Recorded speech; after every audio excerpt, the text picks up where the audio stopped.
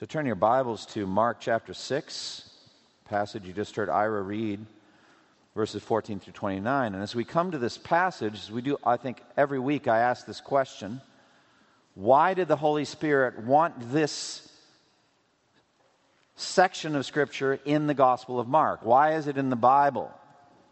It's a good question to ask, especially if we're picking up right in the middle of a thought.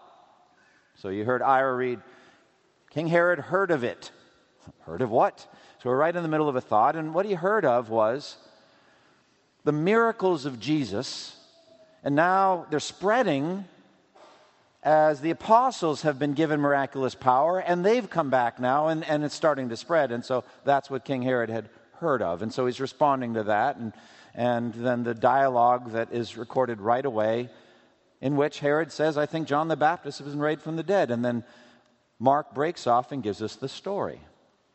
And it's unique because this is, by one scholar's accounting, and I've not line by line tested it out, but I think it's true, this is the only section of Mark's gospel that doesn't directly have to do with Jesus. The only one. Every other passage in these 16 chapters is either directly about Jesus or spoken by Jesus. It's directly connected to him, except this one. So it is good for us to try to understand, why is it here? Why is it here? And I wrote down 3 words in the pew on the outline. It's never good for me to add to sermons, guys. You know why, all right? But I had to. I want to add clarity. So these are the 3 words that I wrote: realism, warning, and worship. That's why it's here. First, realism. We are called on to be ambassadors and emissaries of the kingdom of God. We are called on, in the pattern of the apostles, to go out and share the gospel. What kind of response can we expect? This is part of the answer. We need to be ready to lay down our lives. Christians over 20 centuries have been willing to lay down their lives, even to the point of martyrdom. We have to be realistic. So there's a realism here. Realism.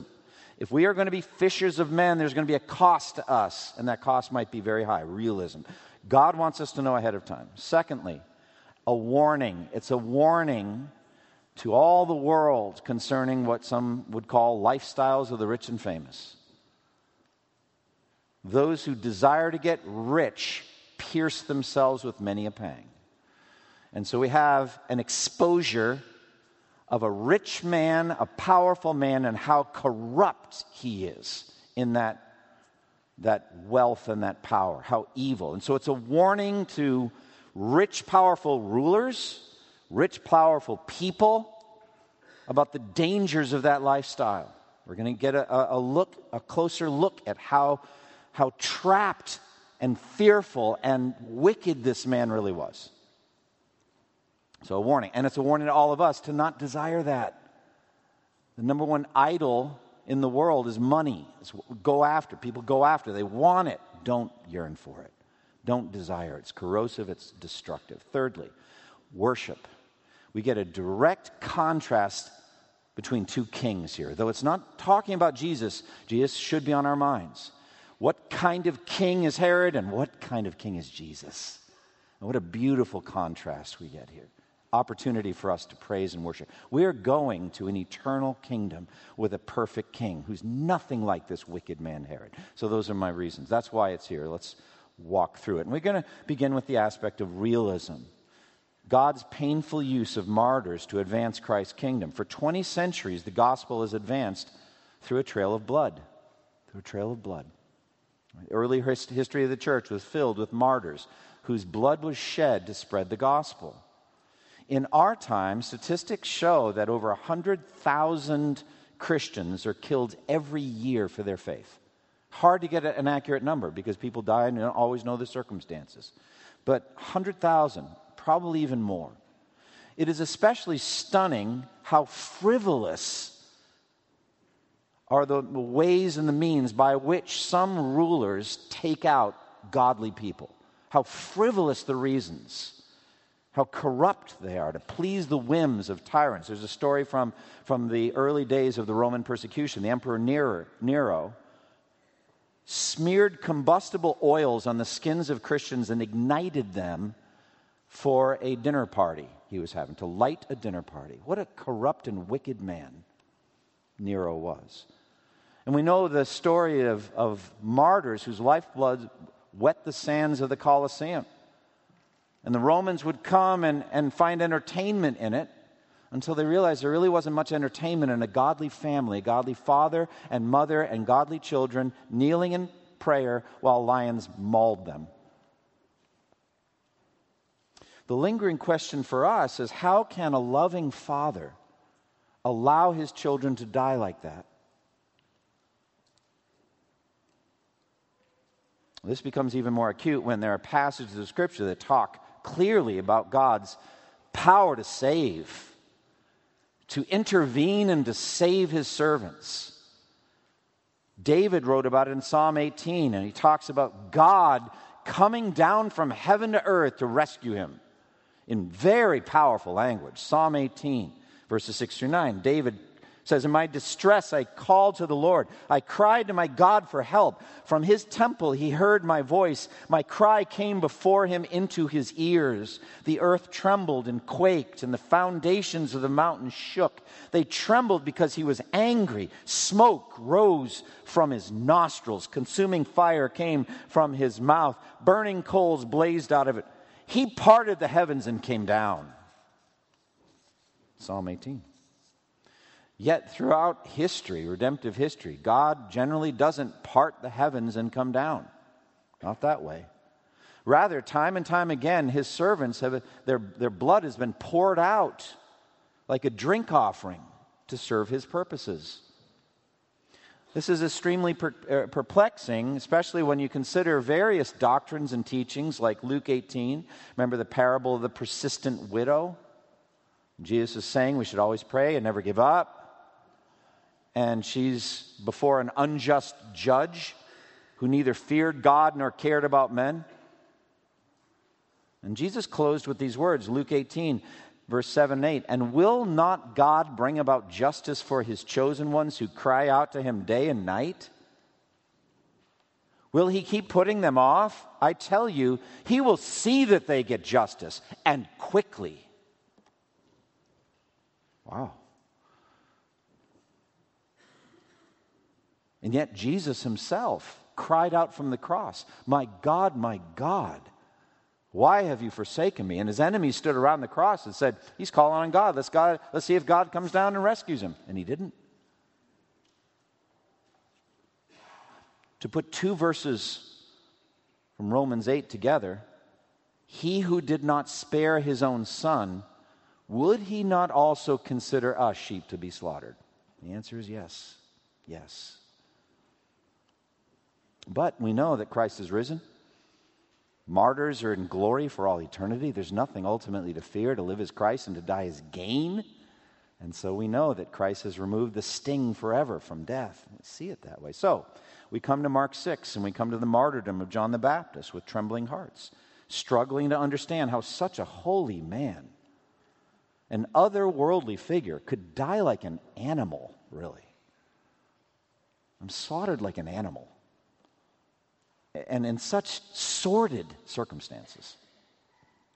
This was a man of whom Jesus said, "Among those born of women, there has not risen anyone greater than John the Baptist." We're going to circle back to that statement. It's very important. That's who John was. How could such a faithful and pure servant of the living God be executed because of a lust-filled promise made by a corrupt, probably drunken king at a birthday party to a seductive dancing girl in front of all of his dinner guests? How could someone so high and holy be brought down in such a low and sordid way? In our present day, how can God allow Sudanese Christians to be murdered systematically by the Islamic government for 50 years? Year after year after year. How can God allow Chinese house church pastors to be arrested and harassed by the government, incarcerated, harshly treated? How can God allow a Muslim family to murder their own son because he has professed faith in Christ? Where is God in all of that? That's the question we ask. That's what we need to understand. These are questions that come in connection with the text we're looking at today. So in the account today, we're going to see very clearly depicted the life of fear versus a life of faith. And we'll put it this way. If you fear God, you don't need to fear anything else. But if you don't fear God, you have reason to fear everything else. So we have a different kind of, we have a pure, holy fear of God in John the Baptist. Maybe the purest there had been up to that point. Versus a man who didn't fear God, by the way he lived, but he's just enslaved to fear. He's a man of fear in every respect. So, two different ways to live. Fearing God, fear nothing else. Refuse to fear God, you need to fear everything else. All right, so we come to John the Baptist, a lamp burning and shining for a while. Who was this man, John the Baptist? So that statement Jesus made about him in John 5:35. John was a burning and shining lamp, and you were willing to rejoice for a while in his light. He's one of the few people in the pages of Scripture whose life was predicted before he was born. Most of those predictions are about Jesus. But John was predicted, and there's two different passages that predicted his coming and his ministry, Isaiah 40 and Malachi 4. Isaiah 40, verse 3, he is the voice of one calling in the desert, prepare the way for the Lord, make straight in the wilderness a highway for our God. That passage again and again ascribed to John the Baptist. But then Malachi 4, very last chapter of the Old Testament in our English Bibles, one of the last, I think the last statement in the Old Testament, Malachi 4:5. Behold, I will send you the prophet Elijah before that great and dreadful day of the Lord comes. So Elijah is coming. So we're not going to go into that later in Mark. We can walk into that more carefully. Jesus, as I said, made this amazing assessment. Among those born of women, there has not risen anyone greater than John the Baptist. So that's 39 books of the Old Testament. The entire Old Testament era, none of those people was greater than John the Baptist. Incredible statement. Now, what was the nature of his ministry? Mark 1, 4 through 6, we already saw this a number of months ago as we walked through Mark 1. John came baptizing in the desert region and preaching a baptism of repentance for the forgiveness of sins. The whole Judean countryside and all the people of Jerusalem went out to him. Confessing their sins, they were baptized by him in the Jordan River. John wore clothing made of camel's hair with a leather belt around his waist, and he ate locusts and wild honey. So that was his ministry, practically. A number of years ago, I heard John MacArthur give a 3-part summary of John the Baptist's ministry. I never forgot it. I think it's very helpful. I'll commend it to you again. John the Baptist came, number 1, to prepare the way. Number 2, to proclaim the way. And number 3, get out of the way. And I think that's helpful. First, prepare the way. John prepared the way by heightening expectation. He was clearly a prophet of God. He did no miracles, but by his bold preaching, by the water baptism he was doing, by the amazing popularity that he had, tons of people were coming, and so hearts were heightened and expectations raised by John's ministry. He got the hearts of the Jewish nation ready for the coming king. And he called on people to repent of their sins, and he was water baptizing them for that repentance, and there was expectation, a lot of that, to prepare the way. Now, with that, he was very clear he was not the Messiah, but he got everyone ready for the Messiah, and he made amazing, amazing statements about Jesus to heighten expectation. Mark 1, 7 and 8. After me will come one more powerful than I, the thongs of whose sandals I am not worthy to stoop down and untie. I baptize you with water, but he will baptize you with the Holy Spirit. Boy, that heightens expectation. Who's coming? Someone greater than you? Yeah, I don't deserve to touch his shoes. That's how great he is. Prepare the way. Secondly, to proclaim the way. And John did this on one fateful day when Jesus came to be water baptized. Just there with the rest of the crowd. There is Jesus. And John said, I wouldn't have recognized him except the Spirit came down and remained on him like a dove, and I realized who he was. And he began that day when he pointed at Jesus and said, Behold the Lamb of God who takes away the sin of the world. That's proclaiming the way. Look at him. Behold him. The Lamb of God takes away the sins of the world. And I have seen, and I testify, that he is the Son of God. It's incredible statements. The Lamb of God, the Son of God, pointing at a specific man and saying, there he is. But then thirdly, to get out of the way. That was necessary because of how popular he was. He was incredibly popular. Masses of people went out to John. He's so well known that for a time, people in the Jewish diaspora around the Mediterranean Sea knew John and they didn't know Jesus. So you meet up with some of those people in the book of Acts. As Paul is spreading the gospel, we've heard of John, we've never heard of who's Jesus? Oh, well, let me tell you. John would want me to tell you. And John himself said of Jesus, he must increase and I must decrease. So, who do you think's more famous today on planet Earth, Jesus or John? Oh, come on, it's easy. And wouldn't John want it that way? The Holy Spirit's not going around in every tribe, language, people, and nation sending out messengers in the name of John the Baptist. He's along for the ride, and when you learn about Jesus, here we are learning about John, and that's fine. But he, Jesus, must infinitely increase, and John is who he was. So that's what John the Baptist came to do. He was truth on fire. He was a lamp burning and shining for a while. So what was his preaching like? Wow. What would it be like to hear this man preach? Well, we have a sample of his preaching in Matthew chapter 3, verse 7 through 12. This is what it sounds like. When many of the Pharisees and Sadducees came to where he was baptizing, he said to them, "You brood of vipers, who warned you to flee from the coming wrath? And do not think you can say to yourselves, we have Abraham as our father. I tell you, out of these stones, God can raise up children for Abraham. The axe is already at the root of the tree, and every tree that does not bear good fruit will be cut down and thrown into the fire. I baptize you with water, but after me will come one greater than I, the thongs of whose sandals I am not worthy to stoop down and untie. He will baptize you with the Holy Spirit and fire. His winnowing fork is in his hand, and he will clear his threshing floor, gathering up the wheat into his barn, but burning up the chaff with unquenchable fire." Wow. Imagine hearing preaching like that.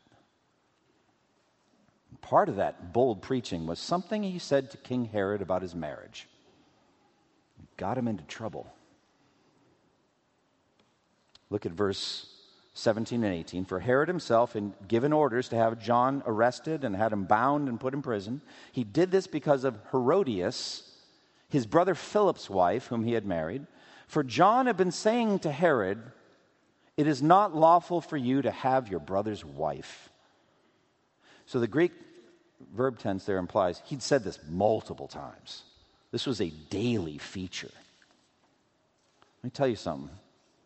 Most kings don't like to be told they need to repent. Most people don't like it. But God has consistently raised men who will tell mighty potentates the truth. Fearlessly tell them the truth. Moses before Pharaoh. This is what the Lord, the God of Israel, says. Let my people go. Pharaoh's not used to being talked to that way. Samuel said to King Saul, "To obey is better than sacrifice. To heed is better than the fat of rams. For rebellion is like the sin of divination, and arrogance is like the evil of idolatry. Because you have rejected the word of the Lord, he has rejected you as king." The prophet Nathan said to David, after telling him a story that brought him to the brink of conviction, pointed his finger at him and said, "You are the man. You have sinned." Elijah said to wicked King Ahab, "This is what the Lord says. Have you not murdered a man and seized his property?" Oh, this is what the Lord says. In the place where dogs licked up Naboth's blood, dogs will lick up your blood. Yes, yours. It was Elijah. Christ said to Pontius Pilate, "You would have no power over me if it were not given you from above." Peter and John said to the Sanhedrin, The God of our fathers raised Jesus from the dead, whom you had killed by hanging him on a tree. It's kind of boldness. Paul spoke boldly to Felix, who is governor of Judea and in charge of his fate. Paul spoke boldly to him about righteousness, self-control, and the judgment to come. And when Felix heard it, he was afraid and said, let's talk later.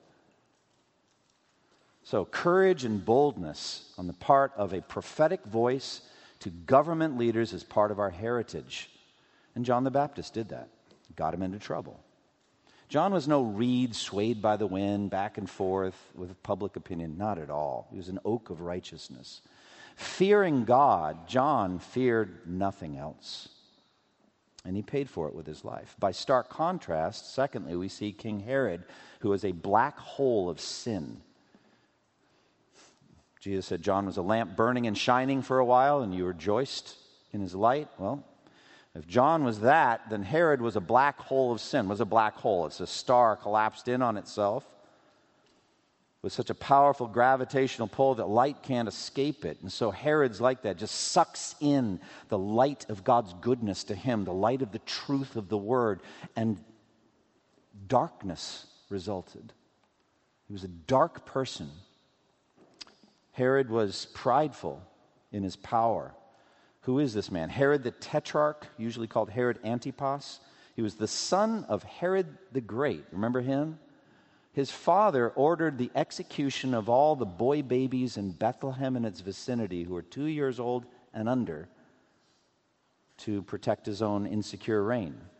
That was Herod the Great. His father, the apple doesn't fall very far from the tree. This is a corrupt man from a corrupt family, very wicked. After the death of Herod the Great, the Romans divided his kingdom among his 3 sons. Tetrarch means a ruler of the fourth part. I don't know why 4, not 3, but except that maybe Rome's the fourth, and we're watching over the whole thing. The idea was to keep any of these Herods from being too powerful. Herod was thus a ruler, but not really. He's a petty mid-level manager, basically. He wasn't that powerful. And he just lived a life of luxury and self-indulgence. That's who he was. He also is characterized by lust. He set his eyes on his brother Philip's wife, Herodias, and he wanted her.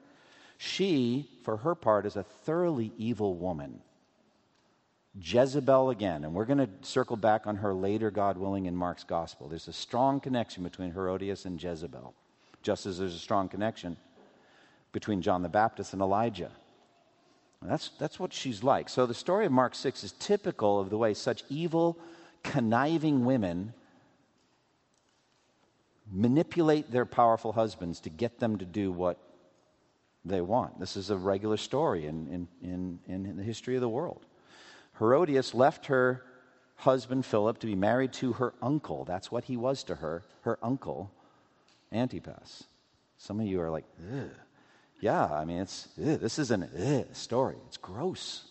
So it's incestuous, but why did she do it? Her motivation must have been power. That seemed to be what she was about. His motivation, I think, was lust. And lust is a character flaw, not satisfied at all by getting what it seeks. It's like giving a thirsty man salt water. The more you drink, the thirstier you get. And so we see Herod's lust again, I believe, in this story. If you know what to look for, it's not hard to find. Herod is also complex in his relationship with John.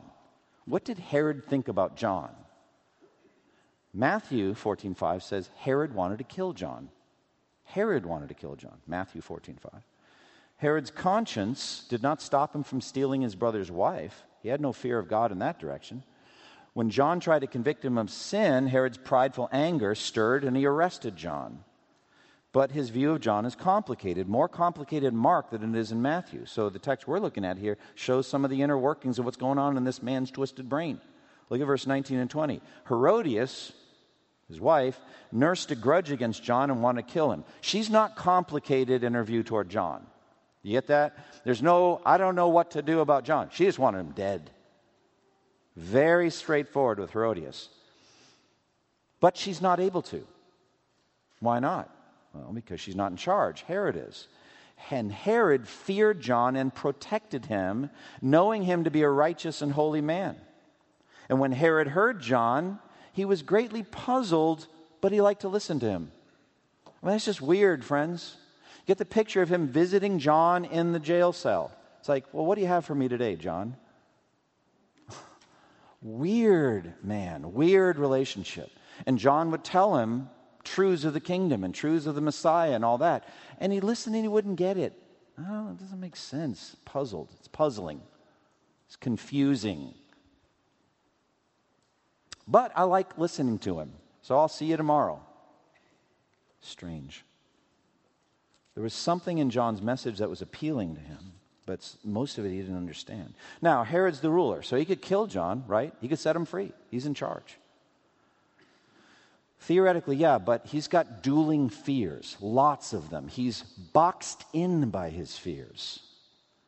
He was definitely afraid of John. He's a holy man, so he's afraid of what would happen to him. But because he's afraid, his behavior is one of anger motivated by fear. He's afraid of him, so he wants to kill him. But he has other fears beside. Matthew 14:5 says he feared the people. Herod wanted to kill John, but he was afraid of the people because they considered him a prophet. So violent and cruel tyrants are usually that way because of fear and insecurity. Their uneasy lies ahead that wears the crown. Herod feared an uprising of the people if he killed John. But then he's got Herodias who wants him dead. No doubt about it. And I'm sure she communicated that to her wicked husband. So he's trapped. He's trapped like an animal by his corrupt character, trapped by pride, trapped by his power, trapped by his lust, trapped by his anger, trapped by his fear. He's trapped by all of those things, even before his birthday party. Little did he know that he would be trapped openly before his dinner guests by his cold-hearted, clever, and conniving wife. So the trap springs. Look at verse 21 and following, 20 and 20. Finally, the opportune time came. Now, that's an interesting statement, isn't it? Opportune time. Opportune for what? Opportune to kill John. Opportune for who? Not for Herod. He wasn't thinking that's what's going to happen on my birthday. It was Herodias' moment. This is Herodias' time. I got it. His birthday's coming up. So read the text. Finally, the opportune time came. On his birthday, Herod gave a banquet for his high officials and military commanders and the leading men of Galilee. When the daughter of Herodias came in and danced, she pleased Herod and his dinner guests. The king said to the girl, "Ask me for anything you want, and I'll give it to you." And he promised her with an oath, "Whatever you ask, I will give you, even up to half my kingdom." She went out and said to her mother, "What should I ask for?" "The head of John the Baptist," she answered. At once the girl hurried into the king with the request, "I want you to give me right now the head of John the Baptist on a platter." The king was distressed, greatly distressed. But because of his oaths and his dinner guests, he did not want to refuse her. So he immediately sent an executioner with orders to bring John's head. The man went, beheaded John in the prison, brought back his head on a platter, presented it to the girl, and she gave it to her mother. It was a birthday party to remember, wasn't it? I mean, birthdays can be a time of encouragement given to a loved one, or they can be lavish, selfish, materialistic, gluttonous, lascivious, orgies of self-indulgence in the pleasures of the flesh. They could be that. That's what this one was. So Herodias baits and springs the trap. And like that old poem, "Will you walk into my parlor?" said the spider to the fly. So in he goes. Knowing Herod's lust, Herodias arranged to have her young daughter, maybe teenage daughter, dance for Herod at the party. She is the bait to trap Herod into the execution he didn't want to give. It seemed obvious to me that the girl's dance was lascivious. Friends, this is not a ballet recital. I don't sense that at all. It's an alluring, enticing dance meant to appeal to Herod's lust-filled eyes. Think of the corruption of Herodias doing this. Verse 22-23, when the daughter of Herodias came in and danced, she pleased Herod and his dinner guests. The king said to the girl, "Ask me for anything you want, and I'll give it to you." And he promised her with an oath, "I swear, whatever you ask, I'll give you, up to half my kingdom." That was such a good dance. That's weird. And this kind of lavish oath probably meant to impress his dinner guests. See how generous I am, how powerful I am? But he's out of his own mouth, he's trapping himself. Little did he realize it would cost him his soul, stained by the blood of God's choice servant. So the girl went out and said to her mother, "What should I ask for?" "The head of John the Baptist," she answered. At once the girl hurried into the king with the request, "I want you to give me right now the head of John the Baptist on a platter." This is sick. It's twisted. The details are particularly gruesome. Herodias is undoubtedly motivated by a deep-seated hatred of this man who has called her an adulteress. She wants him to suffer and die. So she's woven this whole trap like a spider, and he just walks into it. And Herod then just cowardly surrenders. Herod honored and respected John, as we said. He feared him, but he honored and respected himself more. He honored and respected his dinner guests more. He's trapped. Verse 20 says he's greatly distressed. But because of his oaths and his dinner guests, he's an animal in a snare, so he agrees to the dastardly request. And John's head was severed from his body. 27 and 28, he did not want to refuse her, so he immediately sent an executioner with orders to bring John's head. The man went, beheaded John in the prison, brought back his head on a platter. He presented it to the girl, and she gave it to her mother. Do you ever stop to think, what did this do to her? The girl, I mean. Imagine having this on your conscience the rest of your life.